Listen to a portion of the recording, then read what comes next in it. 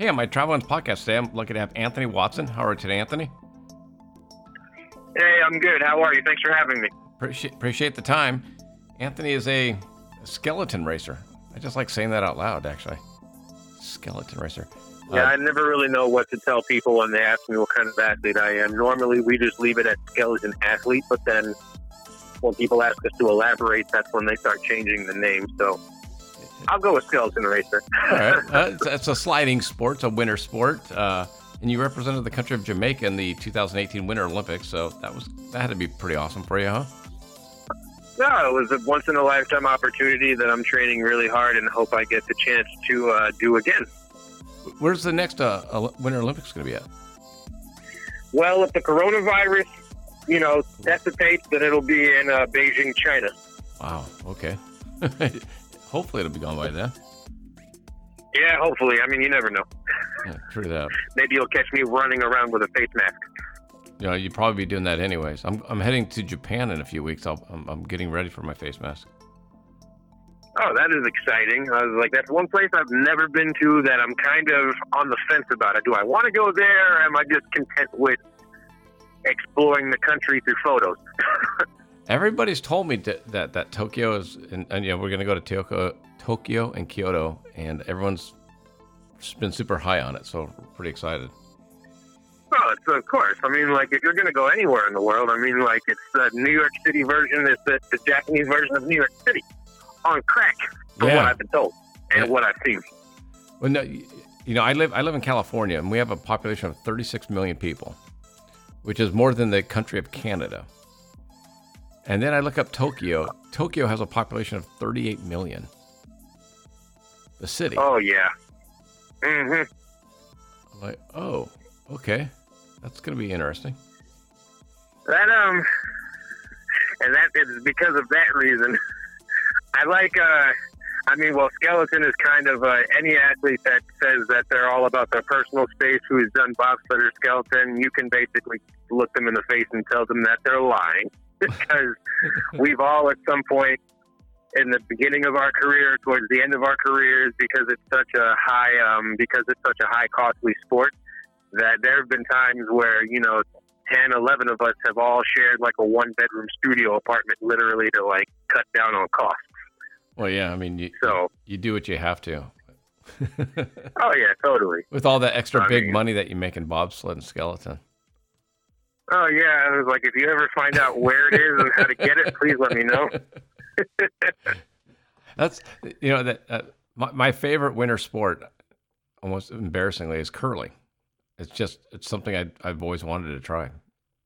I don't know why. You are not the first person to say that. Like, I've gone and like seen so many people literally like when I was at the Olympics, I went to a curling event. I became friends and met the coach and the coordinator for Team USA's men's second curling team when the USA men won gold.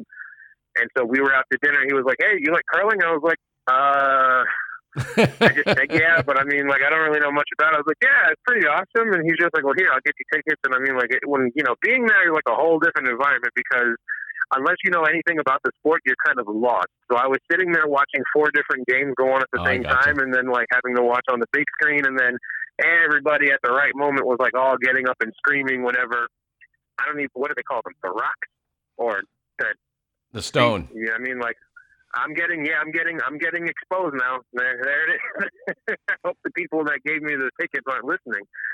But watching people literally do all these kinds of things, screaming sweep in different languages and all that kind of stuff was pretty intense. So I stayed for about a good almost 3 hours and then took a bus back to the Olympic Village. But it was pretty wild, and it's pretty fun to try recreationally. There's a curling club in Philadelphia, not far from me, where I live in Jersey, that a friend of mine is a regular member at. So I was like, it's pretty awesome. We don't have a lot of curling clubs in Los Angeles, so I don't know where I'm going to get in on one of those.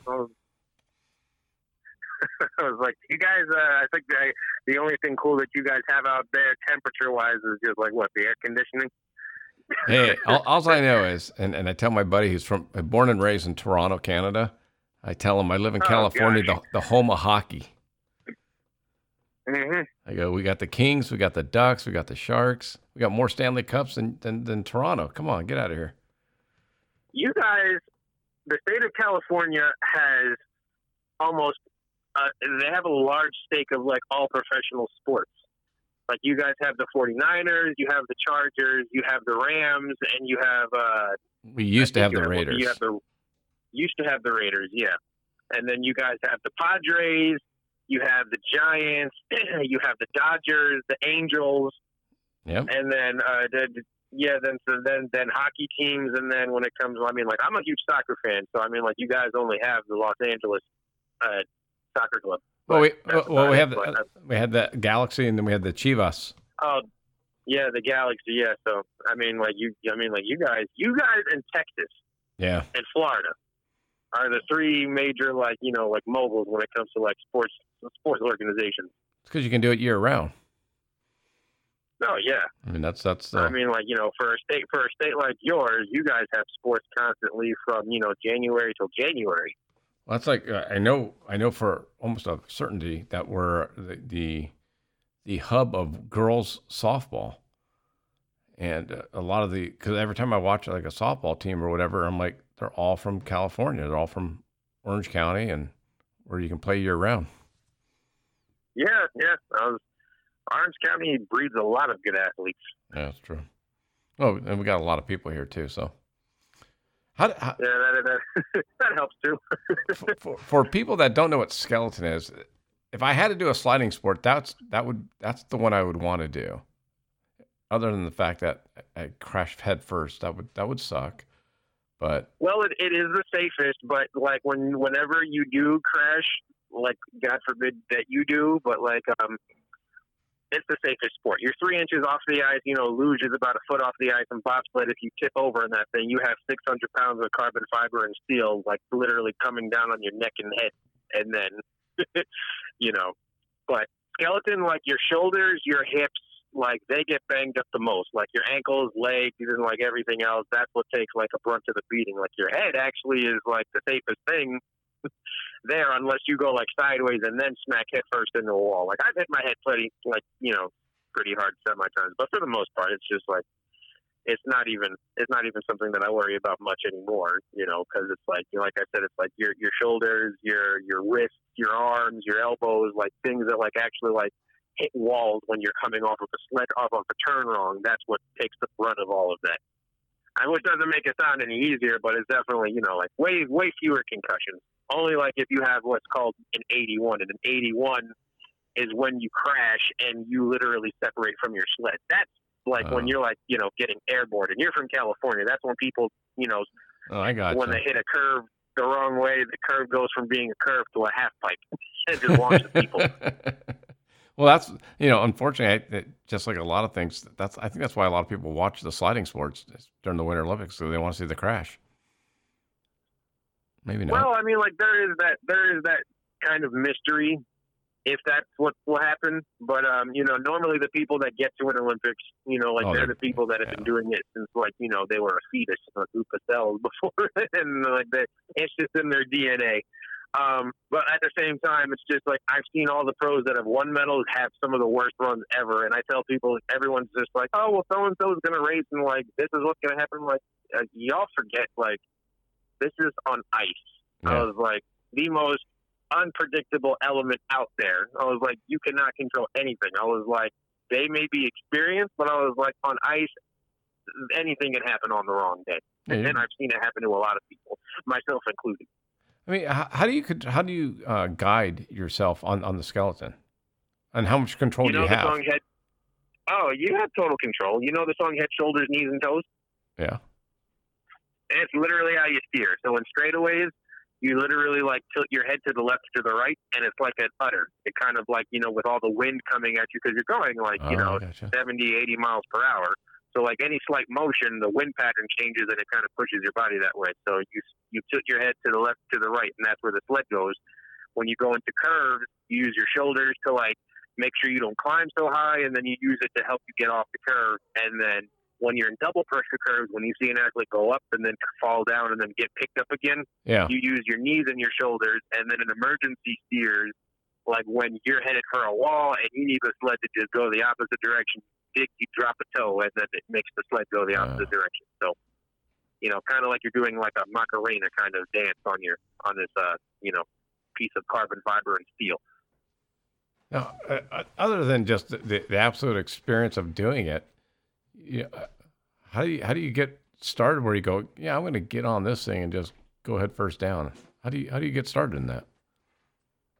Well, for me, my journey began because I was a track and field athlete in college and a soccer athlete in college most of my life as a kid, growing up until my late teens. And then I had an injury that prevented me from going to the Olympic trials for London because I was a junior Olympic national sprint finalist with my relay team and individually. And when that happened, I kind of took some time to reevaluate if the Olympics was something I still wanted to pursue.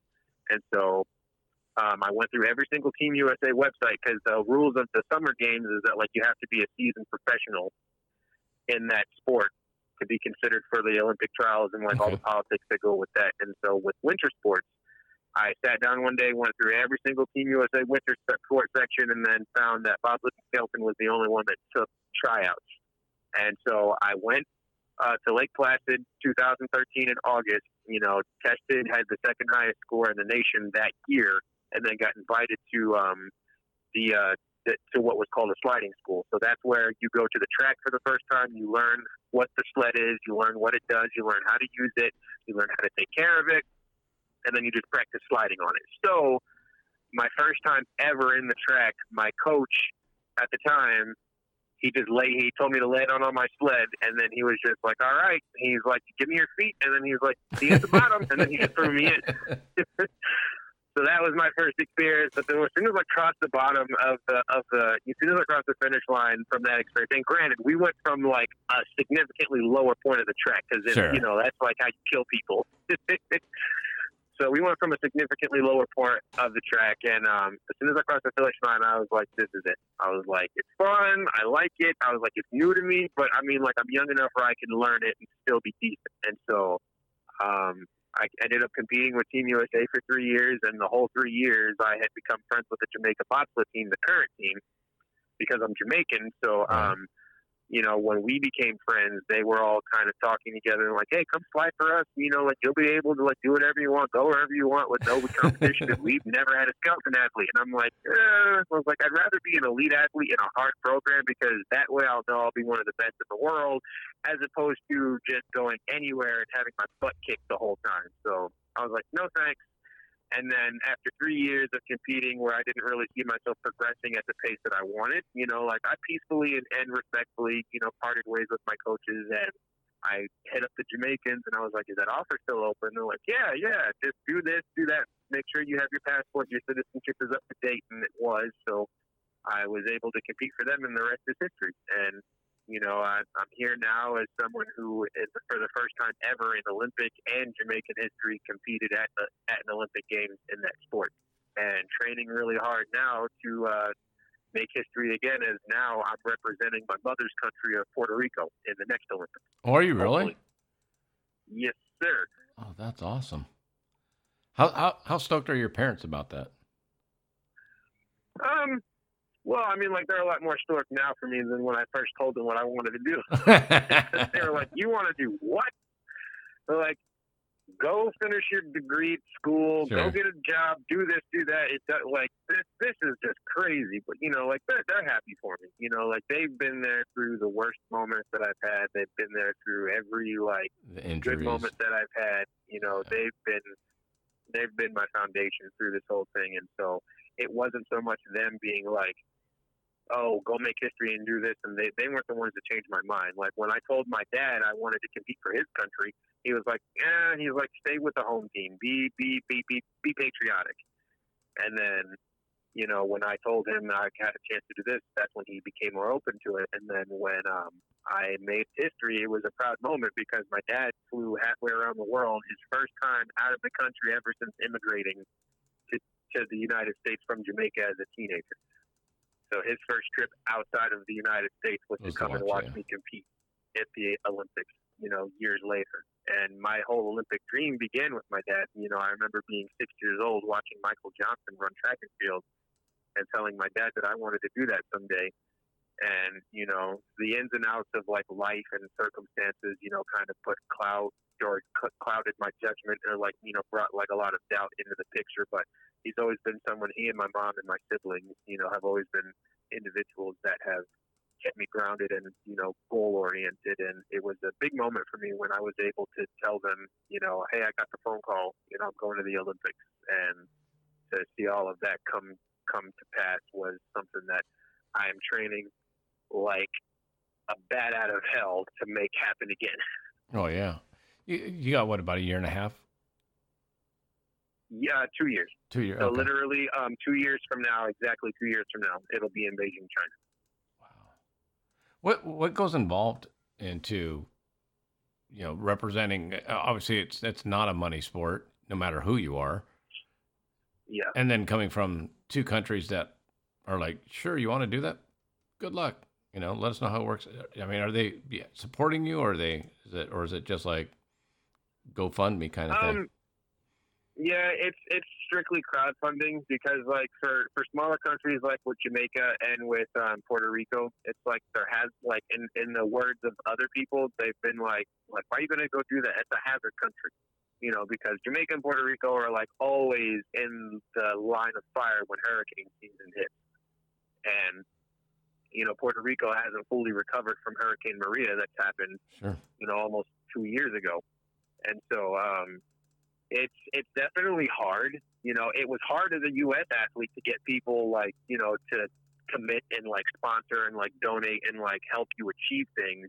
It's even harder to come to a poor country or to a third world country that literally has almost zero to nothing and like convince them that, you know, the same thing. And, you know, like I live in the United States. So, I mean, like, you know, when I come to people, it's cool. People are just like, oh, wow, you're an Olympian. What country? And like, you know, the minute I say I'm not competing for Team USA, that's when it becomes even harder. But, I gotcha.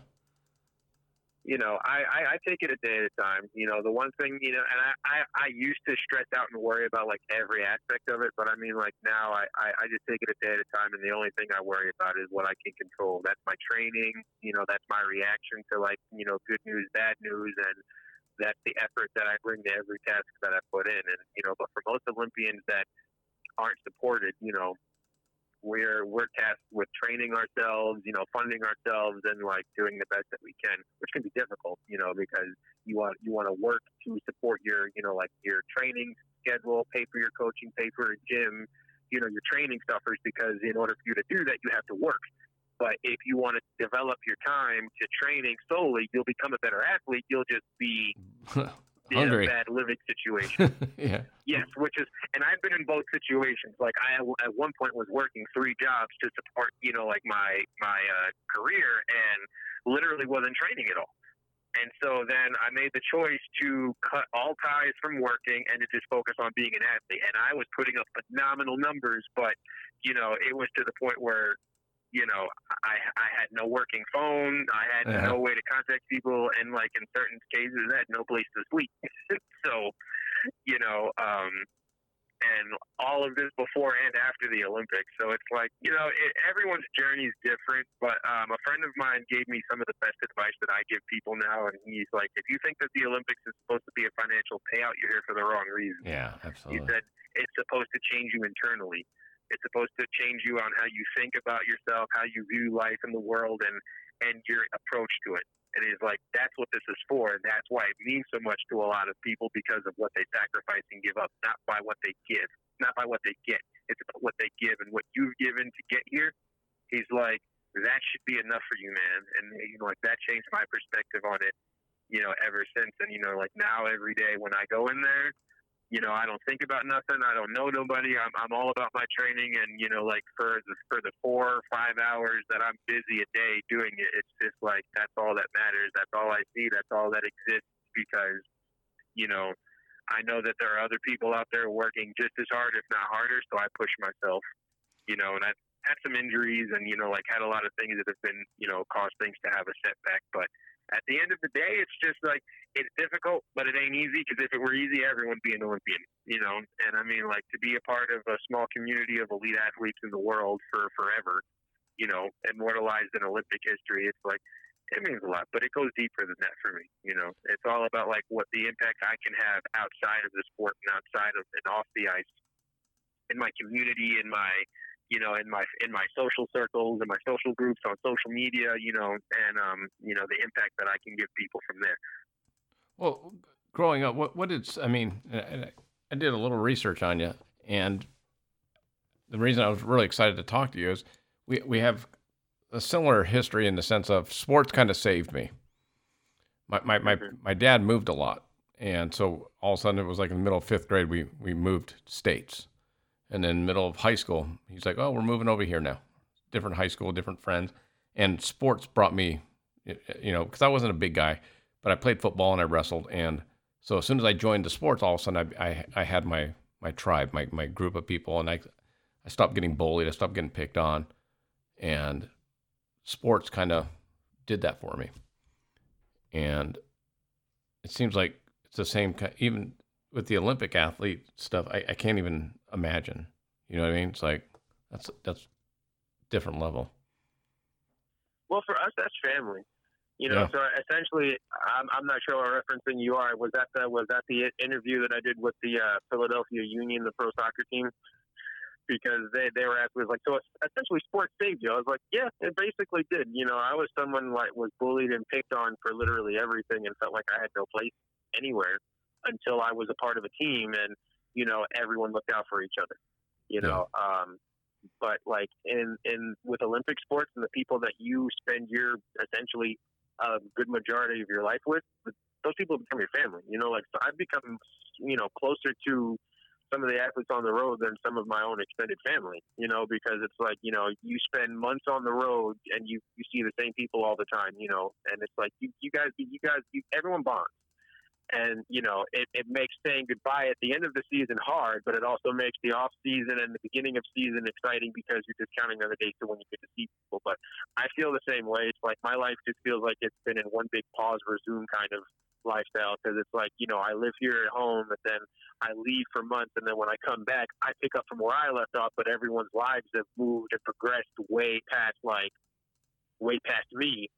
And so I'm like playing catch up, and then like, I'm missing my friends on the road, and then like when I'm on the road, I'm missing my family and my friends, and it's kind of like, so it makes things, it makes an ordinary life a little bit difficult, but it's worth it, because all the time and energy that I'm putting out to like be a good athlete, I've got friends that I've become super close with that are helping me become what I want to be. So it definitely feels like the impact of that is definitely a lot more than I would say like anything else, but only because it's like you come from people from different religions, backgrounds, ethnic cultures, and different parts of the world, and it's a chance to learn and explore, and like I may never be in these countries ever, but like I get to be there through the stories and experiences that I share with these people that have become now lifelong friends. So that's definitely like the big thing that I feel like it has the biggest impact on me in that aspect. Well, and I can tell you, business, I'm the same way now. When you work at a company for a long time, you end up being around the people you work with more than you are with your own family sometimes. If you spend 10, 12 hours a day. And now, as an outside sales rep, I end up calling other reps that I know, because I go, hey, what are you doing now? Driving for the next 3 hours. And they're like, me too. Okay, let's talk, and we'll just talk about family, dogs, pets, whatever, And yeah, that's how you get all the aunts and uncles who are never related to you. They become family to your family. Yeah, and it's all of a sudden you're like, and then you see him and you're like, hey, what's going on? It's a little camaraderie, but I think I think that comes from, I don't know. I think a lot of people play sports, and that's the one thing I always appreciate about sports is that teamwork. So. No, always. It's the best thing to do. I mean, like, I compete in a solo sport, but it's a community, and I mean, like, it's fun doing things collectively. There's support, there's motivation, there's inspiration. There's friendly rivalries. Because I mean, like, there are days that like I have some of my best friends like we're laughing 1 minute, but as soon as we get to the track, it's just like, all right, I'm gonna kick your ass today. And Yeah, it's just exactly. good, go for it. You could try, and that kind of stuff. But it's all in good fun. How much? I kind of know a little bit. There's not a lot of tracks that you can practice on. Lake Placid is probably the only one that I know of in North America, unless there's one in Canada. But I mean, how do you practice skeleton? There's 16 tracks in the world, so Canada has 2. Okay. Technically, right now they only have 1 because one they blew up to rebuild it. But in the U.S., there's Lake Placid, then there's Salt Lake City, where the 2002 Olympics took place. Sure. And then there's one in Vancouver where the 2010 games took place, and then one in Calgary where the 1988 Olympics took place. And that's actually where the Jamaica bobsled team made their Olympic debut.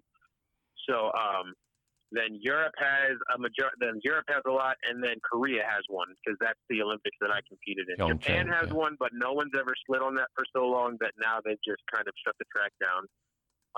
And then the 2006 Olympics of Torino, that track is now closed, and it's kind of just like I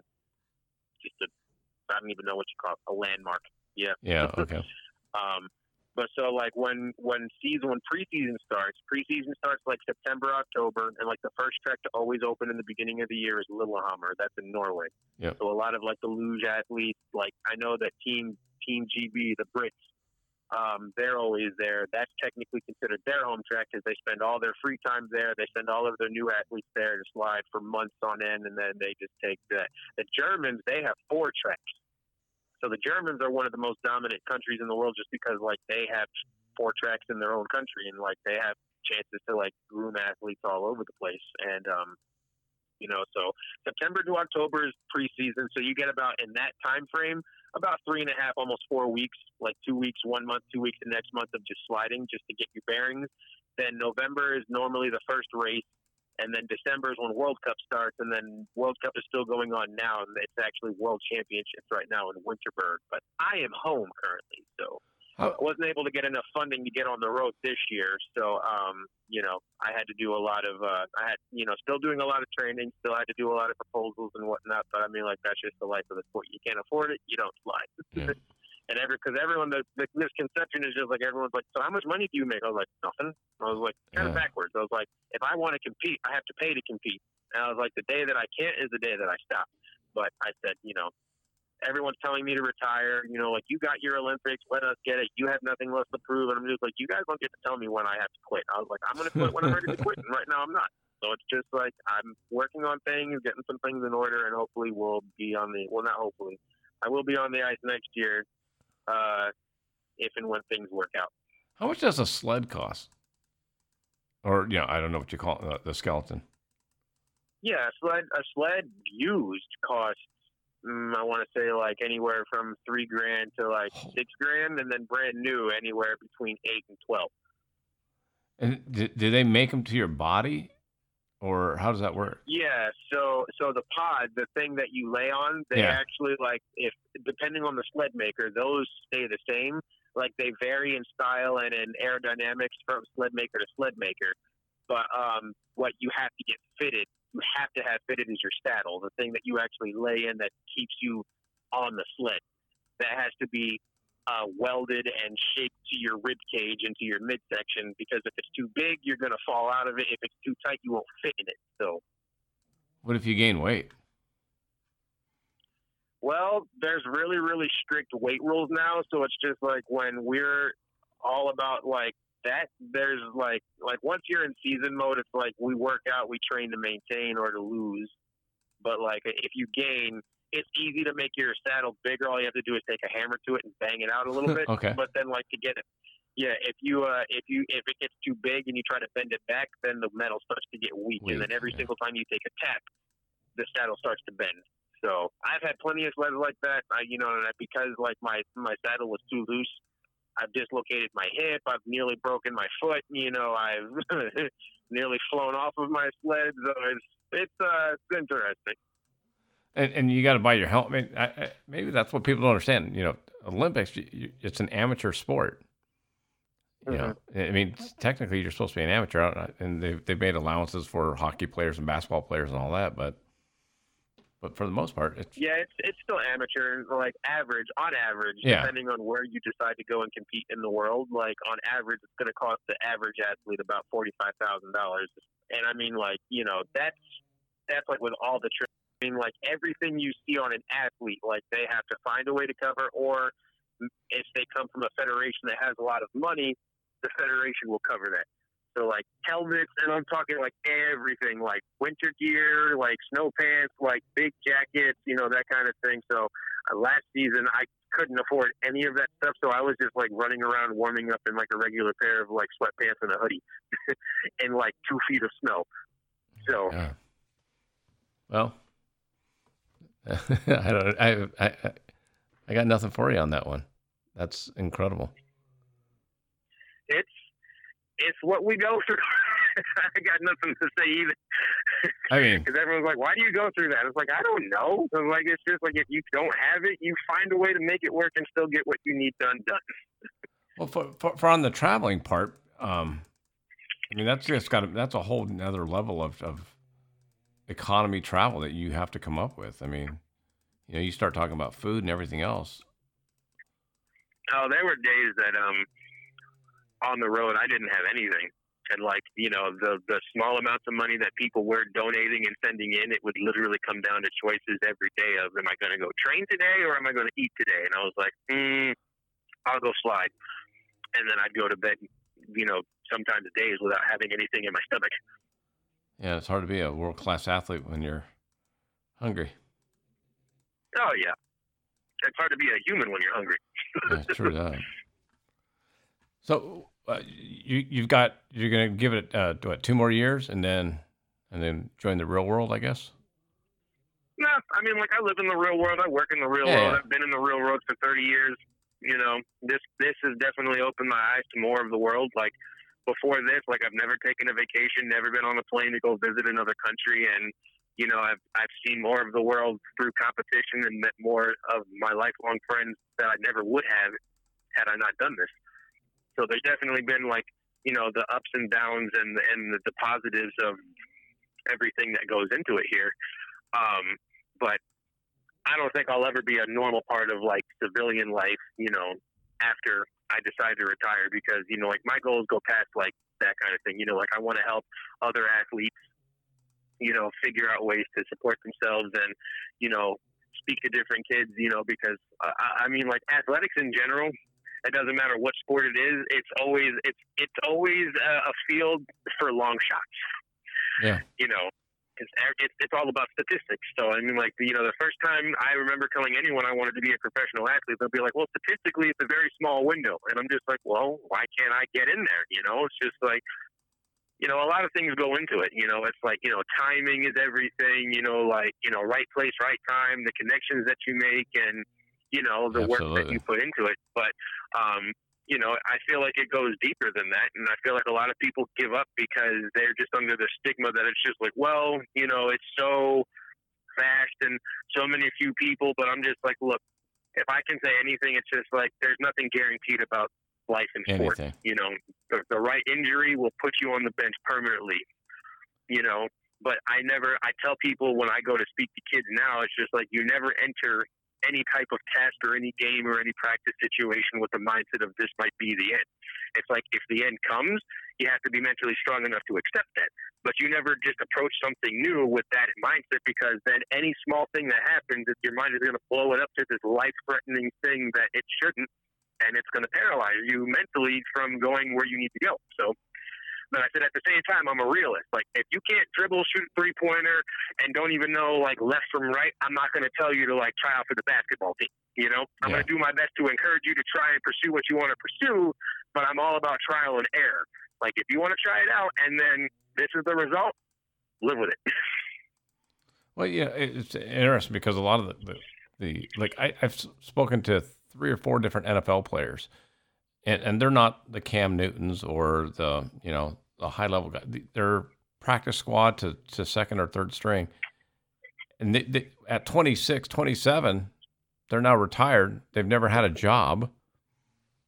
And they actually feel like they're behind the 8 ball because their friends that they graduate college with have had 3 or 4 or 5 years of work experience, and now they're going out saying, one guy I talked to, he's never had a job in his whole life. He went from high school being an All-American in high school to All-American captain at North Carolina to playing for the Saints and then playing for the Panthers and then playing for the Seahawks. And now he's 26, 27, retired. No one will hire him, and he's never had a job. So he's going to be struggling just like everybody else. Mm-hmm. So it's just interesting. Yeah, I mean, like, it is. And so, I mean, like, but every story like that is unique in itself, just because a lot of the people that you talk to in those kind of circumstances were the ones that were not hoping that someone would get injured, but they were the ones that needed to be ready just in case someone did. And 9 times out of 10, it's just like that's how it goes for a lot of people. Like, but yeah, I definitely agree with that, and I've been. That's how I got into the Olympics, was through a situation like that. So the Russians got one of their gold medalists from 2014 got banned for life temporarily. At the time, he was banned for life, and then his ban got lifted. I was going to say, how do you get banned for life temporarily? Okay. Yeah, he got banned for life, then literally appealed a couple weeks later, the ban was lifted. And, because the events that we compete in, Russia's got a very big financial stake in it. Yeah. So they provide a lot of stuff that happens. So, I mean, I don't know. I mean, I'm not in the conspiracy theories. All I know is that he was banned for life, and then the suspension was magically just taken away. Him and a couple other athletes, but and so there was one spot open. Russia could have taken a third athlete, but they only took 2. So that spot that was open, it was offered to other countries, but because their athletes didn't meet their country's standards, they turned the spot. They didn't accept the spot, and then I was the next one in line. So when they offered it to the Jamaicans jumped on it. I was going to say the Jamaicans probably didn't have a country standard for skeleton, so they went, yeah, you can do it. Nah, I was the standard, and I was doing okay. I mean, I could have been doing better, but I mean, at that time in my career, I was literally my biggest concerns weren't oh gosh, I need to race faster. It's just I'm hungry. I need to eat something. Wow. Well, no one's going to say you didn't earn your spot, though. That's crazy. What's the hardest part, other than, I guess, food would be the hardest part of traveling for skeleton? But when you travel... I mean, it all has I would say the difficult thing is, I don't want to say there's one thing that's more difficult than the other. Everything has to go together in order for it to be a good experience. Yeah. If anything is the hardest, it's the financial side. Because you can be a good athlete, but if you don't have the money to hire a coach, get good equipment to race on, have the finances to travel to and back and forth to tracks, races, training, then kind of all pointless. And I hate sounding so materialistic like that, but I mean that's literally just how it is. Because in amateur sports, you're spending all your time and and dedicating all this other stuff to become better, and doesn't really lead anywhere. That to me, that's not materialistic. That's eating is not materialistic, and if you go, hey, I'd like a $6,000 sled instead of a $3,000 sled, that's one thing, but I mean you're asking for basic minimums. Because I mean that's what I was asking. It's how do you try? How do you? I can't imagine you're traveling up to Lake Placid, but I mean, just going to actually race on a track's got to be expensive. Yeah.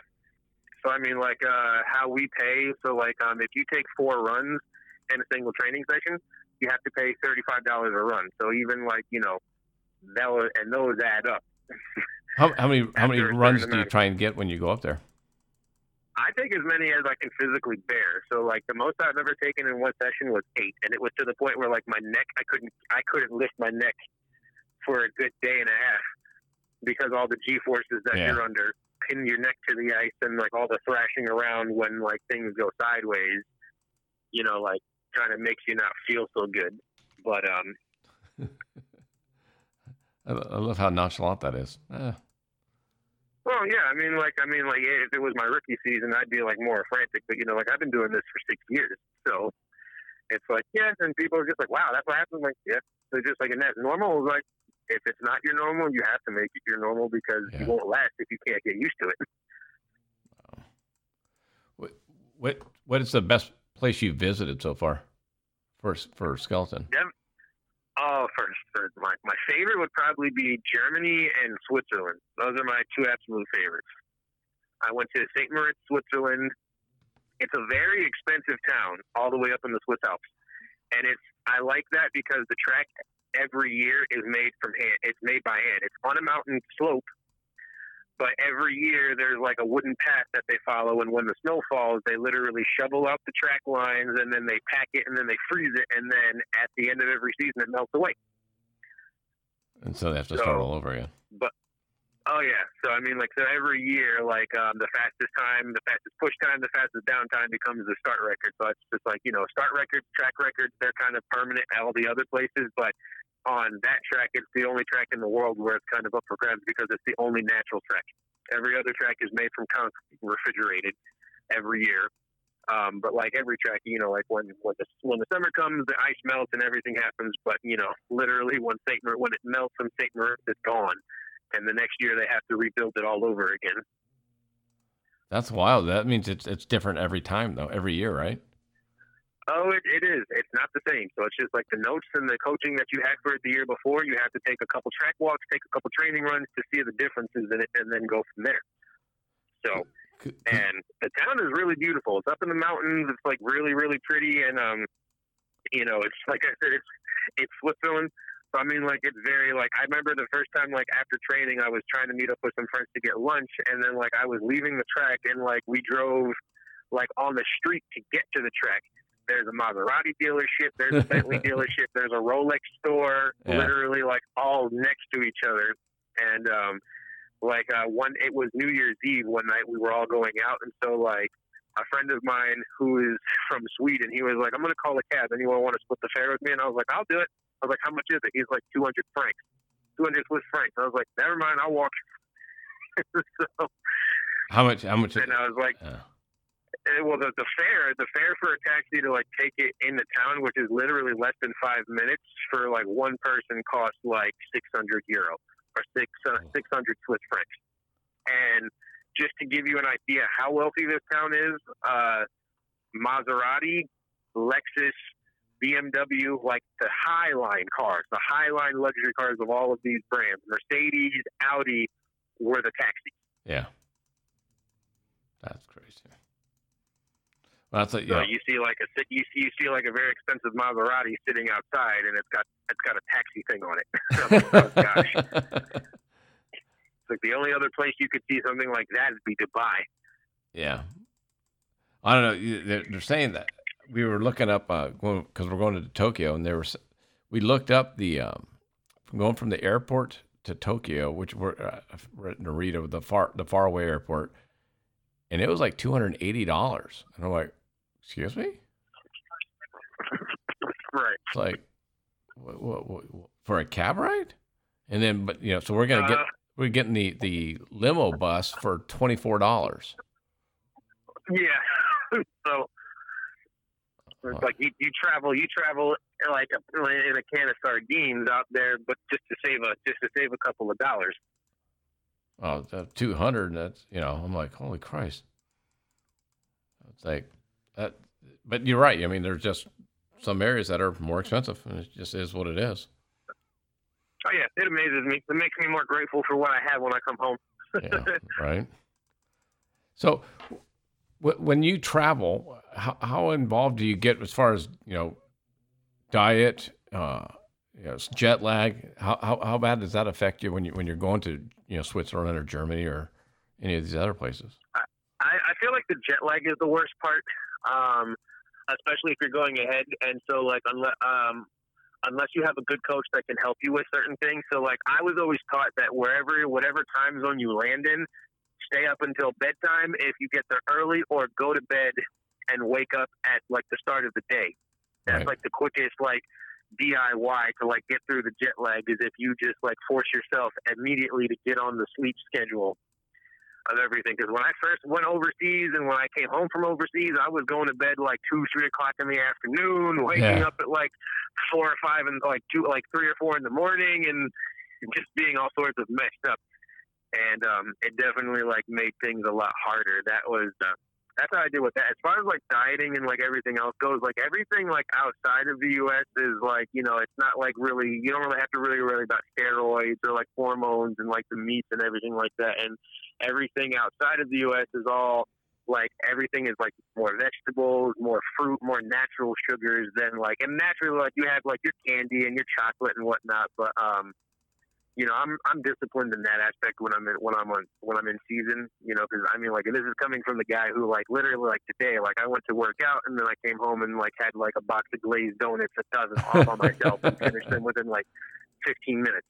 So I mean, like, you know, but you're burning the calories. You can do that. Wait till you get older and you're not burning the calories. Oh yeah, I mean, like right now I'm active enough where it's just like, you know, I can do all that and like be fine. But you know, Yeah. I want to get a handle on it now so that when I stop, I don't have to like relearn how to feed myself. You know? Yeah, that's a good call. Because I'm telling you, man, once you get older, it's like, what? I used to eat all the bad stuff, and yeah, that's what everyone keeps telling me, and I'm a firm believer that if people are warning you, don't wait for it to happen to like regret not doing it. So I'm doing something about it now. well, you know, both my daughters played sports all the way into college, and when they graduated, I tell them the same thing. I'm like, man, I'm telling you, you know, it's like it's so interesting to see the things that my parents never told me because they didn't know. You know, the knowledge of food and diet and all that wasn't around the way it is now. I mean, you can just Google what's better for you and how much glucosamine you're supposed to have or this or that. And I tell my daughters who are 26 and 24, and I'm like, start now. You know, don't be eating all the crap through your 30s and all of a sudden try and change. Yeah. I was like, you can change, but it's going to be a lot harder. Yeah, and there's no upside to it. You know, I can't even tell you how crazy, you know, 35 years ago, I mean, you just ate food.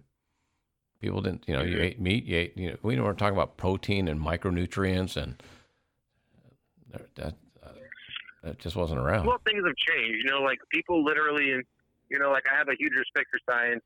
You know, I don't really think it's, I mean, like there are some times when people are just like, well, this is not just like, you can keep that theory to yourself. Yeah. You know, because to me, science and to me, sport is all trial and error. You try and fail until you find what works. And it's the same thing with nutrition, because like in nutrition, working out and everything like that, you know, like universally, like you don't want to have an intake of this or something that makes you, or like do something that's going to wear you out a lot faster. But at the same time, it's just like, I feel like you have to build the right team that will help you find out what works for your body best. And I feel like that's where I'm at right now. So like I said, I don't go crazy. I don't really do a whole much of like anything wild and whatnot, but I know it works for me. So I've been in situations where coaches have written me meal plans, this and that, and then like I end up losing more weight, can't maintain weight because of like the intake that I have, or like I'm getting sick because I'm taking in too much, and then my workout isn't balancing out the intake plus the burning of the calories and everything. So it's taken a while. So I'm with you on that. It's like, you know, look, don't wait till later to start now, but like if you're going to do that now, find out what works with it so that you're not just fighting, you know, killing yourself slowly. Yeah, and that way you're not fighting it down the road. So, what advice would you give? How many people do you get that go, hey, I've always wanted to do skeleton or bobsled? I mean, do you run into that, or are you saying, hey, maybe this is a good sport for you to try out? Because I know a lot of the track people. No, yeah, I think it's more of the opposite. Like a lot of people get into skeleton based off of being told to try it, because like but like very few find it through interest. Right. I mean, like I know a few of my former teammates found skeleton because they watched it on TV and they wanted to learn how to try it, so they researched how to try it, and then they all came out and tried out for the team. And then other people they found out about it because they knew people, because I come from a track and field background, and a bunch of the people that I know were told about it from someone who told them about it, from someone who told them about it through like a track event. And they're just like, oh, why don't you try this? You know? And so, but yeah, I mean, like no one really comes up to me and they're just like, "Oh, you do skeleton? Are you the skeleton guy?" Like, it's certain places they do, but like for the majority, it's just like I'm like no one really recognizes me because I mean, like I have a helmet on. So Well, that's like football players. It's the same thing. A lot of the backup players. I at some of the events I've worked at, I've seen some of the big guys that come in and I find out later they're an offensive lineman for there and that, but you would never know them because they got a helmet on when they're playing. Same deal. That's me because like a lot of the colleges and like the schools and like the events that I do where I'm invited to come and speak, I ask them like, how many of you heard of skeleton? And like no one raises their hand. I'm like, tough crowd. No. Well, see, but you're changing that little by little. Wasn't it who was it, Lola Jones, or who was the female? Yeah, Lolo Jones, who did track and field and then came over to bobsled. Yeah, I mean it's. Mm-hmm.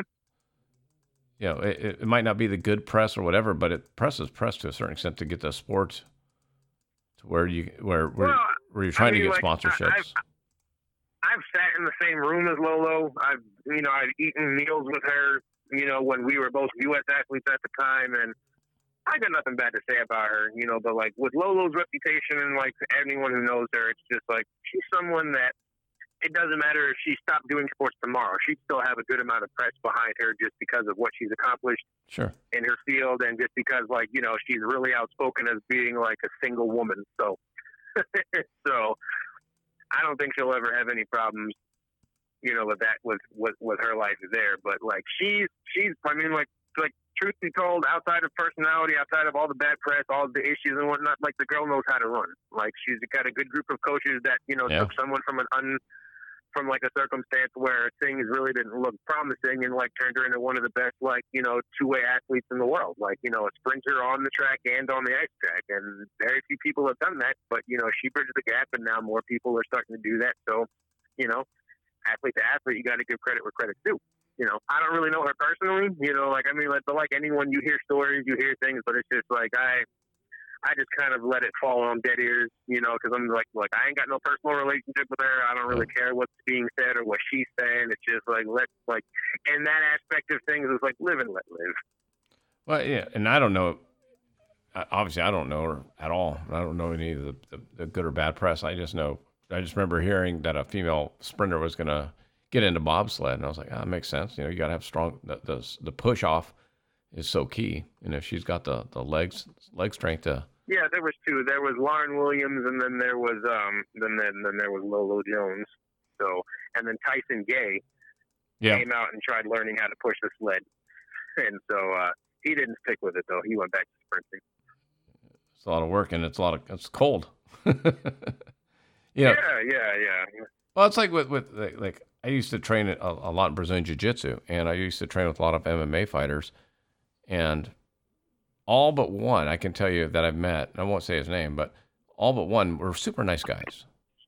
So they were guys that beat people up for a living, but you'd meet them outside of and they were just super chill. And I'm sure I always tell people, like, because I live in Los Angeles, so celebrities have bad days too. If you meet somebody and they're just having a bad day and maybe they didn't eat good or they, their girlfriend just broke up with them or whatever, and you go to say hi to them, that was their one bad day. So I always try and cut people a little break. Yeah, absolutely. You got to. Yeah. So what's the best way for people to stay in touch with you, help you financially, or just support you and follow the journey? Well, I'm a very open book. You can reach me everywhere. Like, I'm active on my Facebook. I think that's and my I just got into LinkedIn. That's how we connected with LinkedIn. Because people are like, you need to have a LinkedIn. I was like, why? It's not me. But I'm very in touch. Like with the kind of background I've had, where I've had people literally just like, write me off and put me down and like literally try to like dictate who I was and what type of person I was based off of things that I couldn't even control. Now that I'm in a position of influence, I'm accessible to everyone. I'm on Instagram. Like anyone who DMs me or reaches out to me on there, it's just like I respond to everybody. Yeah. You know, I have a Twitter, but I'm really not reactive to Twitter or Facebook. You know, a lot of times when I go on there and like start scrolling, I feel like a lot of the entries that start with Dear Diary. I hear you, man. But anytime anyone mentions me, says something, I like it. I respond, I comment, you know, just to give people like some sort of like, oh wow, like he actually noticed, you know. And you know, I remember when people did that to me, it happened very few times in my life, but like the few times that like on Twitter, I remember like telling Lindsey Sterling, the famous violin player, I was just like, hey, I'm lifting weights to Lindsey Sterling's like this song. And then she commented, she's like, good, now add more weight. And then I was like, holy smokes, she was fun. Dude, and it made my day. I am constantly amazed of the reach my stupid little podcast show has had, as far as getting guests like you and some of the others. And then the comments and emails and messages I've gotten are mind blowing, because I'm like, I just like talking to people, and I figure if I can inspire somebody to, you know, they listen to it. But now it's like 66 countries have listened to my show, and I'm like, well, that's amazing, and I think you found your niche. So yeah, I'm glad that I was just able to be a part of it for this one time. So I was really grateful for the opportunity, because it's always weird being in a position like us where especially like we have to go everywhere, like essentially with our hands out. Yeah. Being like, will you help me? And so like anytime that like you don't have to do that and you have people being like, hey, you know, like I want to reach out. I want to know about you. I want to do this. I want to do that. It's just like, I'm like, this will be fun. Like I'm having fun right now. So. Yeah. And it's interesting. I've talked to drag racers, NASCAR racers, and it's a constant, you know, the NASCAR racers and even the drag racers. Like I had Valerie Thompson, the world's fastest female motorcycle racer. She's the only person to ever crash over 300 miles an hour on a motorcycle and live. You know, ooh. but she's in a constant state, just like you are, of trying to get money to go to the next, you know, to go to the next salt flat race. And the drag racers and NASCAR racers are always, you know, it's a tough kind of balance. Yeah, it's not easy, but for, you know, like I said, like what means the most to me is like when things do work out, it makes you grateful, because it shows dedication on your part, which for me and some of the hard times that I've recently experienced in the past, you know, it restores your hope in humanity, you know. That there are people out there that, you know, when they hear something, they're moved to like, you know, help. And, you know, at the same time, not so much from my stance where it's just like I'm doing this with the intent of people doing, you know, people carrying the load for me. It's like, no, I take care of what I need to take care of. And, you know, whoever I meet along the way is who I meet along the way. But yeah, and I keep things moving. I keep things moving forward, you know, for the passion and for the love of what I do, you know. And it was something that didn't come right. It was something that didn't come right away, because there was a lot of doubt in the beginning when I was just terrible, you know. Yeah. But I'm sitting here having a conversation with you with someone who literally had every single person telling me that it was impossible. Absolutely. But, you know, I'm a person of faith. I believe that God has everything in control, and as long as Jesus is still on the throne, you know, like anything is possible because he said so. So there's always that possibility, and, you know, as long as I keep my head straight and, you know, like live with integrity and, you know, like live above like standards that, you know, keep people in like weird kind of like perspectives, you know, I'm going to be okay. You know, I've had to go a lot without a lot of things. You know, I'm like last year I had to sell my car for eating money. You know, so I had to, you know, get used to like walking everywhere and taking the bus and doing all this other stuff. But, you know, like when I was able to, like when things started working out, I was like, okay, it wasn't all that bad. You know, I got an old pair of roller skates I can lend you. I was like, those will help build up my calf muscles, for sure. That's what I'm thinking, man. Because I started roller skating a year ago, and which sounds odd to start a new sport in your 50s, but you know, so it's the same thing. It's just, hey, at least you're still staying active. You know, I mean, stay like busy. there's nothing wrong with trying to, like, you know, improve yourself or try something new. You know, and there's nothing wrong with routines either. You know, it's just your mindset and how you approach things and like the effort that you bring in every task. Where that says more about you than what you actually do.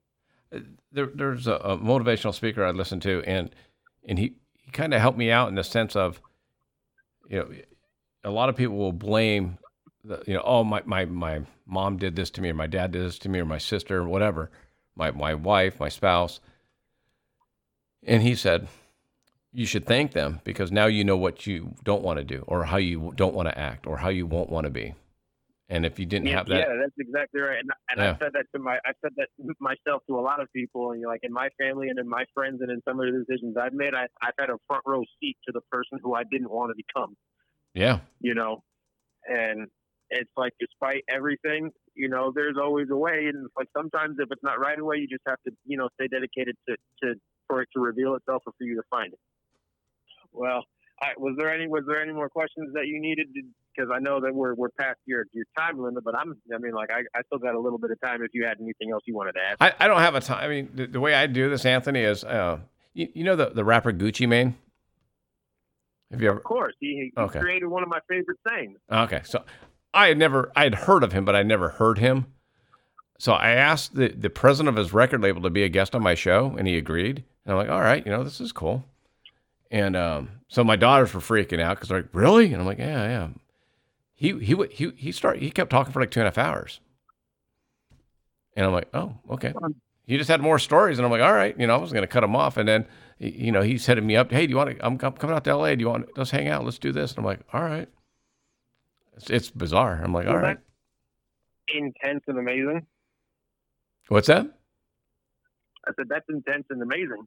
Yeah, and it's just like that's what I found with the podcast is, for me, I just had Steve Stevens on the show, who's the guitarist for Billy Idol, who I grew up when I was in high school. Billy Idol's album came out, and I was like 15, 16, and we would listen to it in the weight room every day in the summertime.